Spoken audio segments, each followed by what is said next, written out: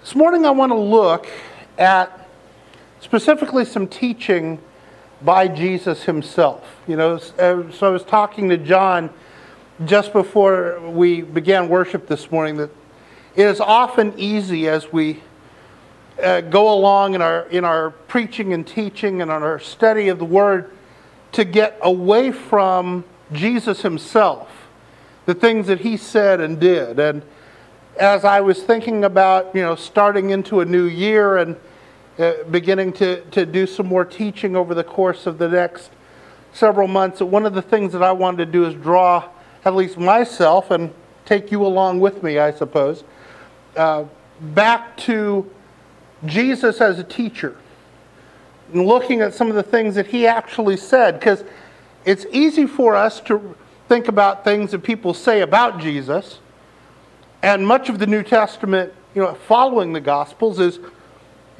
things that are related to the work that Jesus began, the work that Jesus started. But I think it's important for us to go back and touchstone on the things that Jesus actually did say and the things he actually did during the course of his ministry on earth. And we're going to start this morning by looking at a couple of examples of his teaching and see how he uses, in this particular case, parables to present important messages that we need to understand. And then when we talk about parables, sometimes we hear parables described as an earthly story with a heavenly message. And that's not a bad way of looking at it.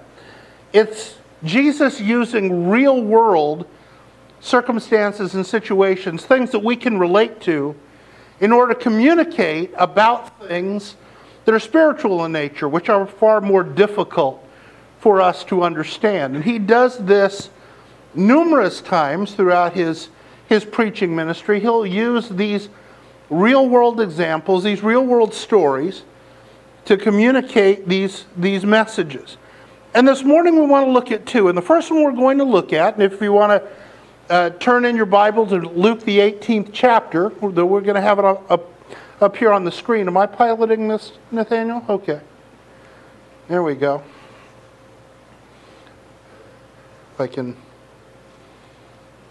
There we go. Went too far. There we are. Luke chapter 18, we're going to look at verses 9 through 14. And this is the parable that we often refer to as the Pharisee and the tax collector.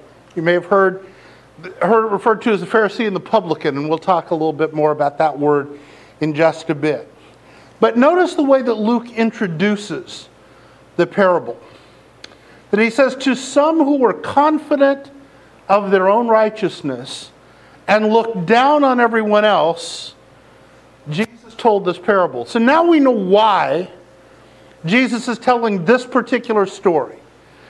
Because he's talking to people who were confident of their own righteousness, and in so doing look down on other people.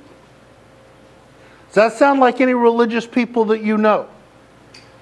Does that sound like any religious people maybe you've ever been at moments in your life? So this is to whom Jesus is addressing this story. It says, two men went up to the temple to pray. One a Pharisee, the other a tax collector. And the Pharisee stood by himself and prayed, God, I thank you that I am not like other people, robbers, evildoers, adulterers, or even like this tax collector. I fast twice a week. I give a tenth of all I get. But the tax collector stood at a distance. He would not even look up to heaven, but beat his breast and said, God, have mercy on me, a sinner. I tell you that this man, rather than the other, went home justified before God. For those who exalt themselves will be humbled, and those who humble themselves will be exalted. Now, in order for us to understand the story in the context that would have been understood by the people to whom it was being spoken, we have to understand a couple of things. What was a Pharisee? First of all, because we don't have Pharisees today, so we need to understand a little bit about who the Pharisees were. So the Pharisees were one of two leading parties among the Jews in the first century. They were religious and social leaders. And their philosophy, the philosophy of the Pharisees, formed the basis of modern rabbinical thought. That is to say, most of Jewish religious teaching today is based on the philosophies and the thought processes and the study of the Pharisees. So they're very important in that regard in developing the way that Jewish people thought about their religion and thought about their life. Now, the Pharisees at the time would have been considered religiously conservative.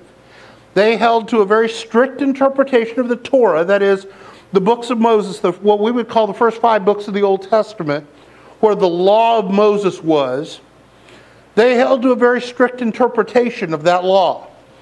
Beginning with the 10 Commandments and all of the rest of the law contained therein. So not only the law, but its application to everyday life, how you lived according to that law. The Pharisees were very strict in their view of that law and how it ought to be lived out. Now, the Pharisees primarily represented the rabbis, that is to say, the religious teachers. And the people viewed them as the common leadership. Because the other party, the Sadducees, were the priests. They held the high priesthood. The priests who led in the temple at that time were members of the Sadducees. And they were considered the upper class. They were considered the elites of society. Where the Pharisees, even though some of them were very well-to-do, were considered more of the common people. And their belief systems were different. The Sadducees did not believe in the spiritual component of humanity, what we would call the soul. And the Pharisees did. The Sadducees did not believe in a resurrection. They did not believe in an afterlife. They didn't believe in heaven or hell.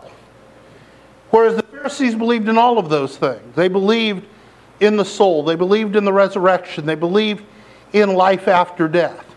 And so there was a conflict not only politically between these two groups, but in terms of how they viewed spiritual things. So when we see the Pharisee in Jesus' story, that's who this man is. He is from the rabbinical party. He is from the religious conservatives of his day. He is one who believes in spiritual things and their importance. Now we look at the other person in the story, the tax collector. What was a tax collector? Well, the tax collectors were often referred to as publicans or publicani, as it would have been said in those days, because they held a public office. And they were individuals who were contracted by the Roman government to collect taxes and to perform other administrative functions. That is to say that they did a lot of the things that today might be done by a member of the city council or a member of the planning commission, for example. They did a lot of those kinds of civic duties. People generally did not like the publicans. First of all, because nobody likes paying taxes. Even if you understand how important it is to pay taxes, none of us like paying them. And so, just on that basis, people weren't crazy about them. But also, people didn't like them because they worked for the Roman government. The Roman government were the oppressors. They were the invaders. They were the people who lorded it over the Jews in their own homeland and who ruled over them. And so these publicans, these tax collectors, worked for the enemy, as it were. And so the Jews viewed them as traitors to their own people. They were selling out their own people, as it were, by working for the Romans in the view of many. And it was also true that many of the publicans, many of the tax collectors were corrupt. They would use their office as an opportunity to get rich. What they would do is the Roman government would set an amount for tax. They would tell the publicans, collect this much tax from everybody. Now, the publicans knew how much that amount was, but people in general did not. So when you went to the tax collector's office to pay your tax, it wasn't like today where, there's a formula and the IRS has a table and you look, you see how much you made, and, you can see very clearly how much you owe in tax. It wasn't like that. You had to take the publican's word for it.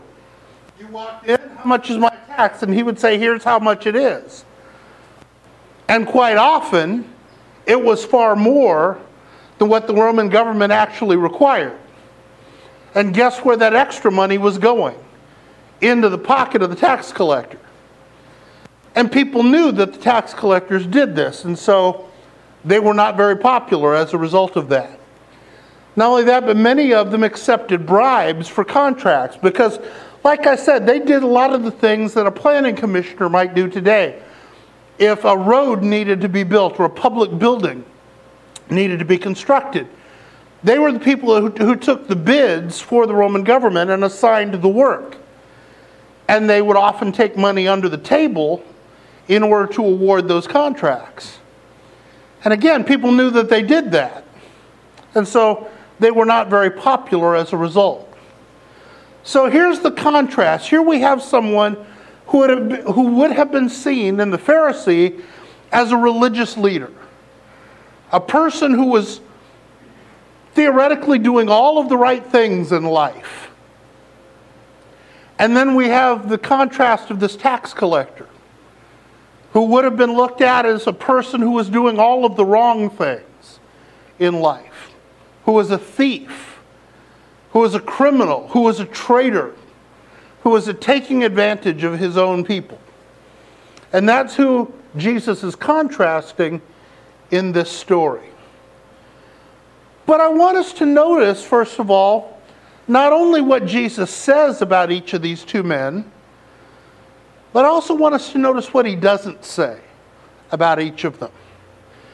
And I want us to remember these things in the context of why Jesus is telling the story. Remember, Luke says that he's telling the story to some who were confident of their own righteousness and looked down on everyone else.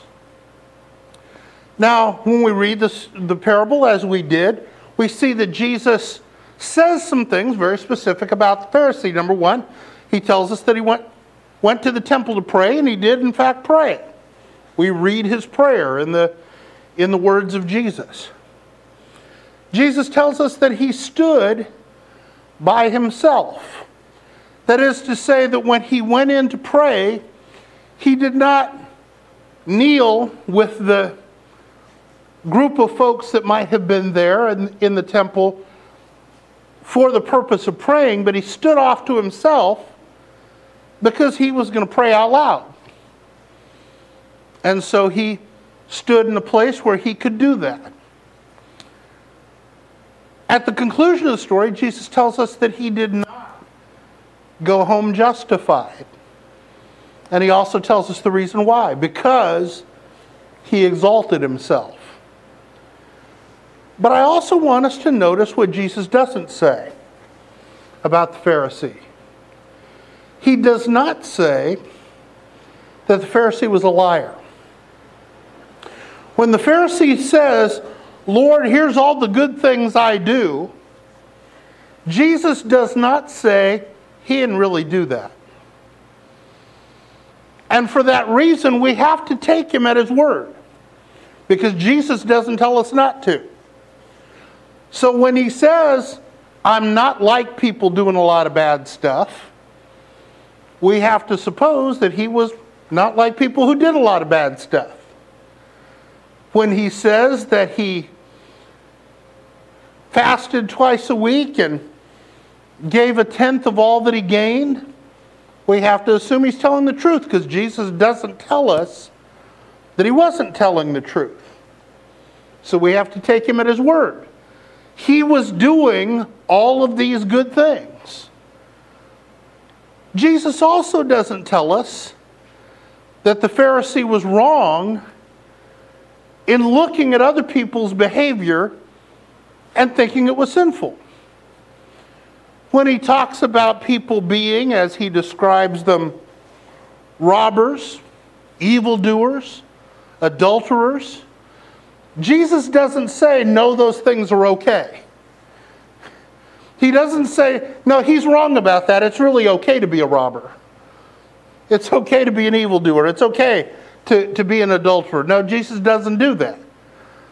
So when the man says, all of those things are bad, and Jesus doesn't correct him, then we have to presume, well, that's in fact true. Those are bad things. Those are things we should not do. He was right to judge those things as sinful.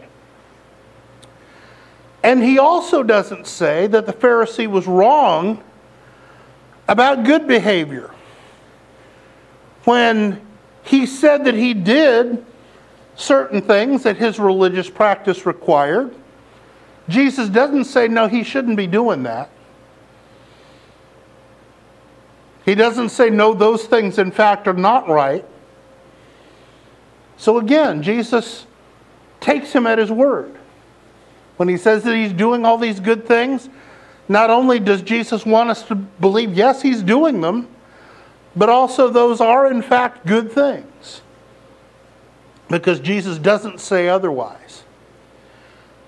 Now let's look at the tax collector. Notice again what Jesus does say and what he doesn't say about the tax collector. What he does say is that, like the Pharisee, the tax collector went to the temple to pray, and he did pray. We hear his prayer in the words of Jesus. We're told that he also stood at a distance. That he, like the Pharisee who stood off by himself, the tax collector does that too. He doesn't mingle with the other people who have come to worship, but rather he stands off by himself. But Jesus also tells us that he would not look up toward heaven. Jesus tells us that he beat himself on the breast, showing the greatness of his emotion as he prayed. And Jesus tells us that he, unlike the Pharisee, went home justified because he humbled himself. But notice what Jesus doesn't tell us about the tax collector. Just as he didn't tell us that the Pharisee was a liar, he doesn't tell us the tax collector was a liar. When the tax collector says, Lord, I'm a sinner, Jesus doesn't say, no, he's wrong about that. He's really okay. Jesus lets his word stand. When the man says he's a sinner, he's a sinner. Jesus wants us to believe him when he says that. But Jesus also doesn't tell us what made the tax collector a sinner. It may have been that, like some of his fellow practitioners, that he took advantage of people. Maybe he extorted money that he shouldn't. Maybe he charged more in tax than he should have. Maybe he took bribes to assign contracts. Maybe his sins were something completely different. We don't know, because Jesus doesn't tell us. He doesn't expand on that. Jesus doesn't say, well, here's what his sins were. He simply allows the man to describe himself as a sinner, and he doesn't correct our understanding of that. And when the tax collector says, God be merciful to me, a sinner, Jesus does not say, no, he really didn't need mercy. Jesus lets that fact stand that yes, he did. Jesus doesn't correct his his interpretation of his situation, that he was a person who needed mercy from God. Jesus doesn't tell him, no, he's wrong about that. He doesn't need God's mercy. The fact that Jesus doesn't correct that understanding suggests to us that he did, in fact, need that mercy.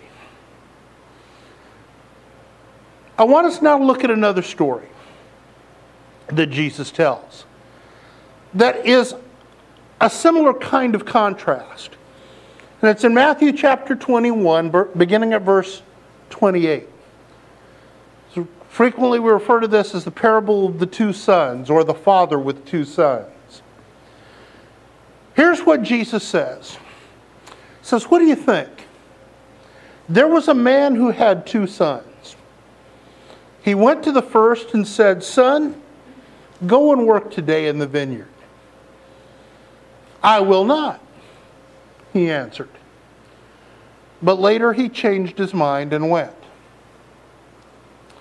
Then the father went to the other son and said the same thing.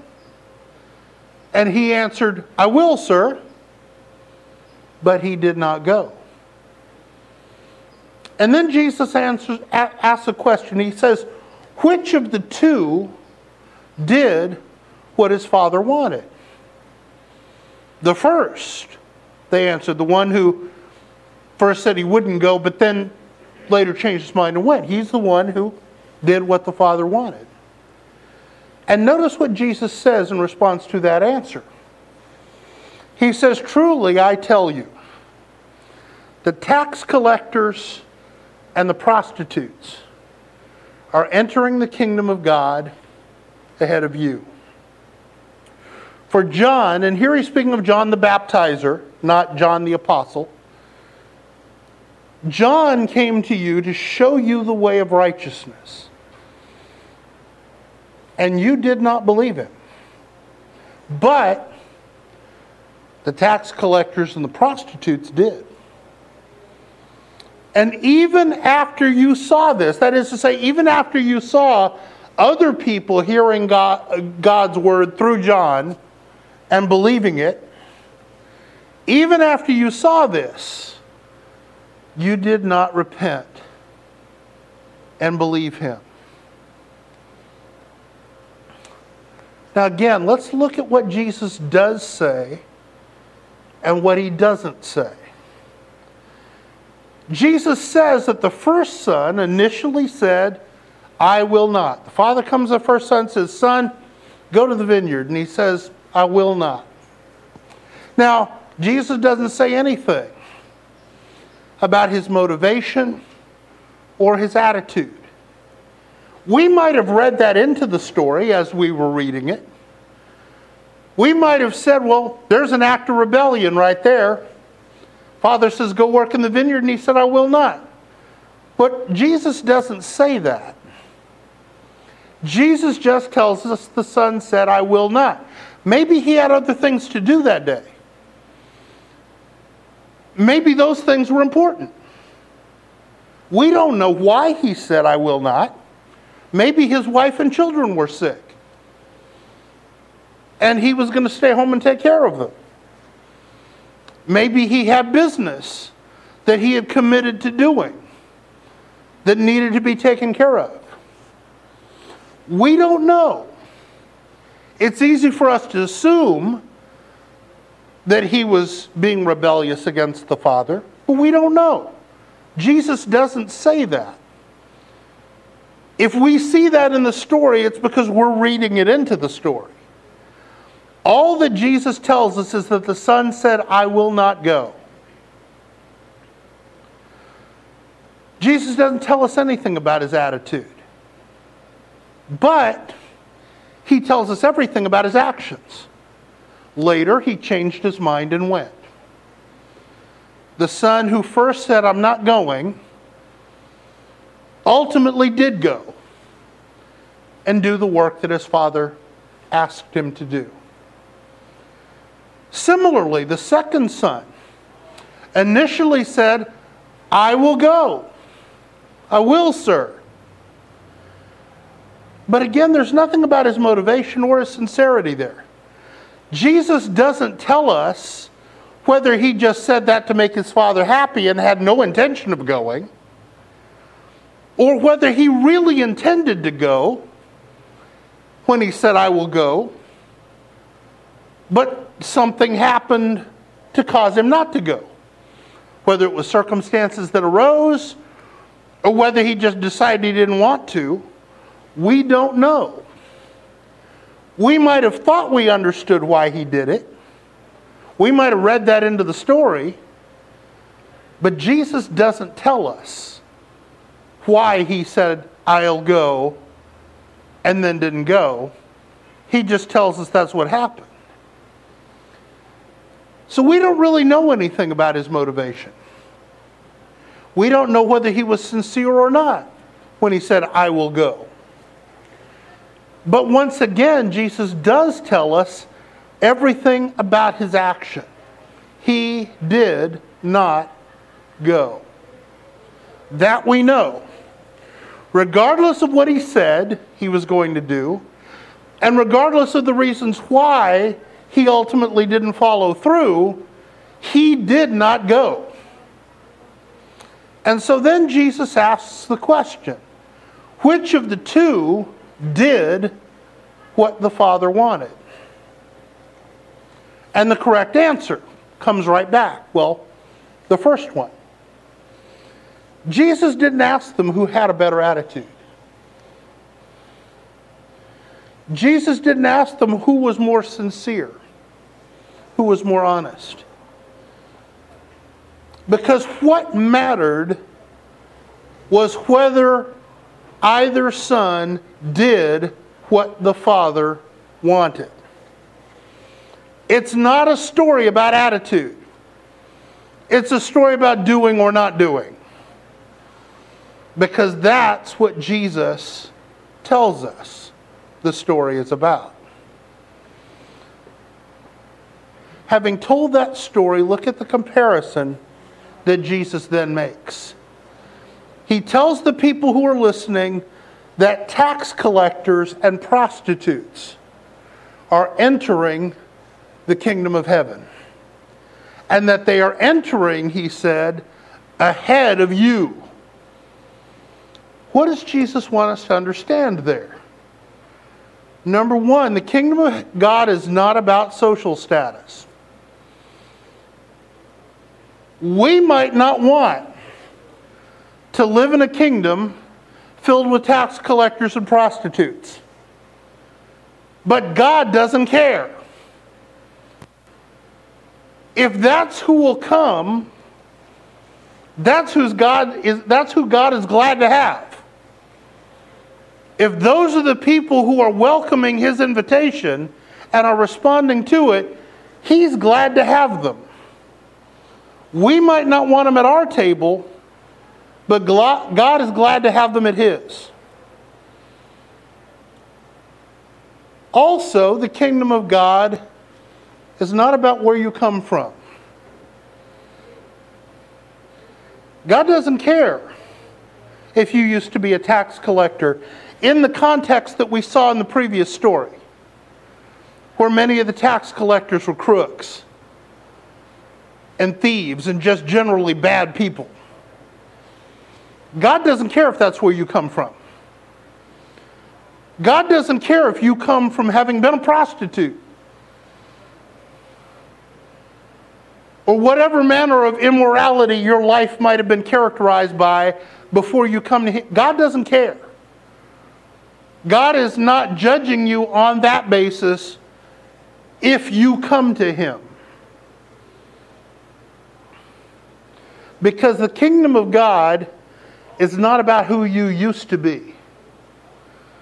The kingdom of God is not about your past. Tax collectors and prostitutes who came to God, having renounced their former ways, were welcome in his kingdom. And there's a reason why Jesus uses those two specific examples. Because he's speaking primarily to a group of Pharisees. People like the man in the first story. People who thought of themselves as religiously conservative. People who thought they were doing all of the right things according to the law. And looked down on people who didn't. Like tax collectors and prostitutes. And Jesus is saying, look, those people are hearing the gospel and are coming to the Lord. And you, who think you are doing so well, are not. John came to you, he says, to show you the way of righteousness. And you did not believe him. But tax collectors and prostitutes did. And even after you saw that, you did not repent and believe him. Jesus wanted them to understand, and he wants us, by extension, to understand that the kingdom of God is about who you are today. Not who you used to be. Not where you come from, not where you've been, not what you've done. It's who you are today. And if today you are the person who says, I will come to the Lord, nothing else matters from where you've been before. None of that makes any difference at this point. What matters is what you do right now. Here and now, today. Because the kingdom of God is not about the past. The kingdom of God is about today. And the action of today. Jesus tells two stories that are studies in contrast. The story about the Pharisee and the tax collector is a contrast of attitudes.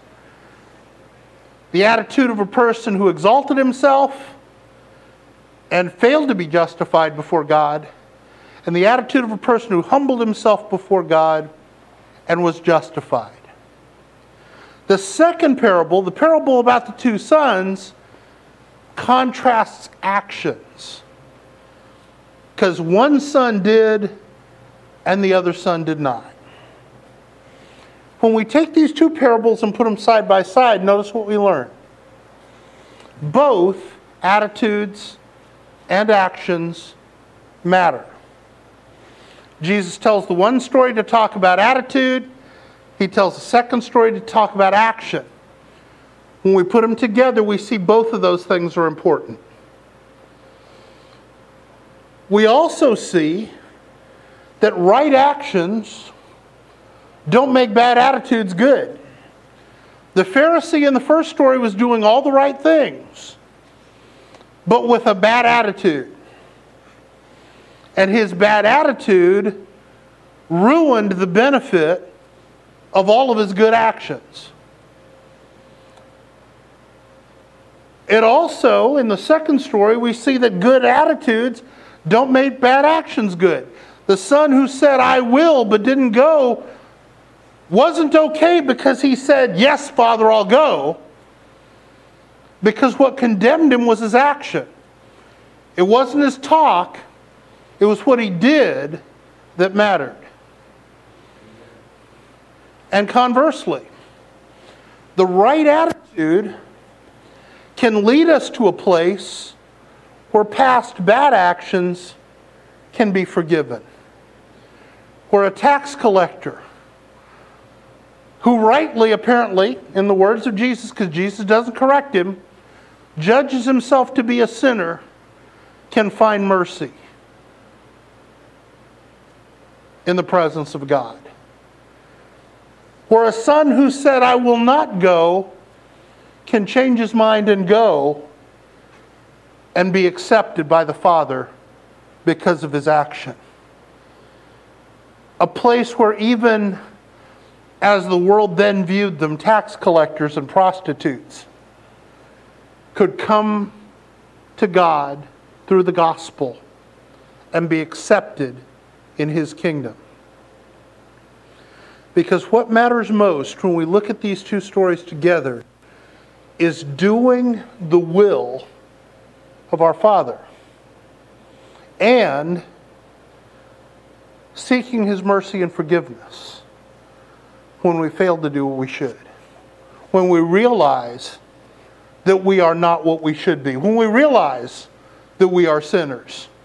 When we realize, metaphorically speaking, that we are tax collectors and prostitutes. That we can come to God and find forgiveness in Him. So here's the question that I want to leave you with this morning. Who are you in these stories? Who am I in these stories? Am I that Pharisee who does a lot of good things, but does them with a prideful heart, a self-serving heart, does them to look good rather than to be good? Is that who I am?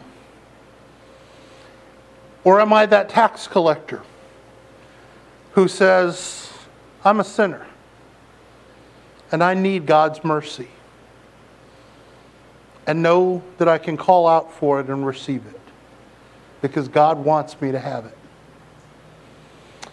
Am I that son who says the right things? Yes, Father, I'll go do the work. But then I don't go.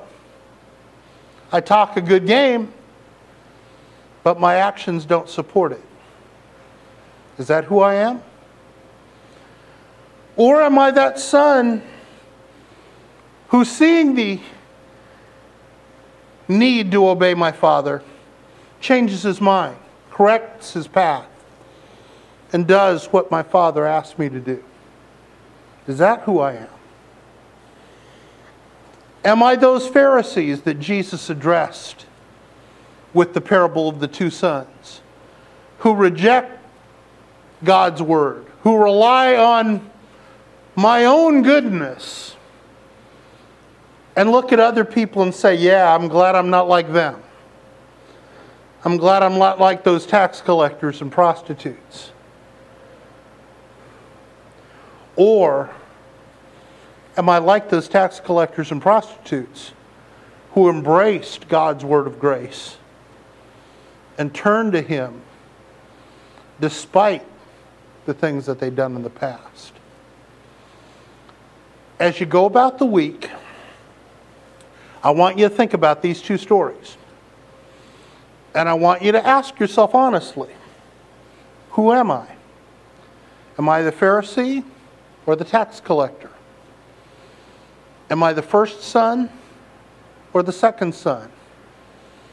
Am I the Pharisees who rejected God's word because they didn't think they needed it? Because they were too good already? Or am I among the tax collectors and prostitutes? People who may have a lot to overcome, but can by God's grace, because He is a loving and forgiving and compassionate God. Think about these two stories this week. Ask yourself where you are in those stories. And if you need to make a change from one side of the story to the other, commit to doing that. And know that God has your back in so doing. We're going to stand and we're going to sing a song that Nathaniel's chosen to encourage us. All of us, if we are honest with ourselves, are people who need God's grace and mercy. We are all tax collectors and prostitutes, in the sense that we are all sinners before God. Let none of us think like that Pharisee or like that crowd of Pharisees, that we are good enough on our own, that we don't need God's grace. But rather let us look at ourselves honestly and say, God, have mercy on me, and know that He will. Let's stand and we'll sing.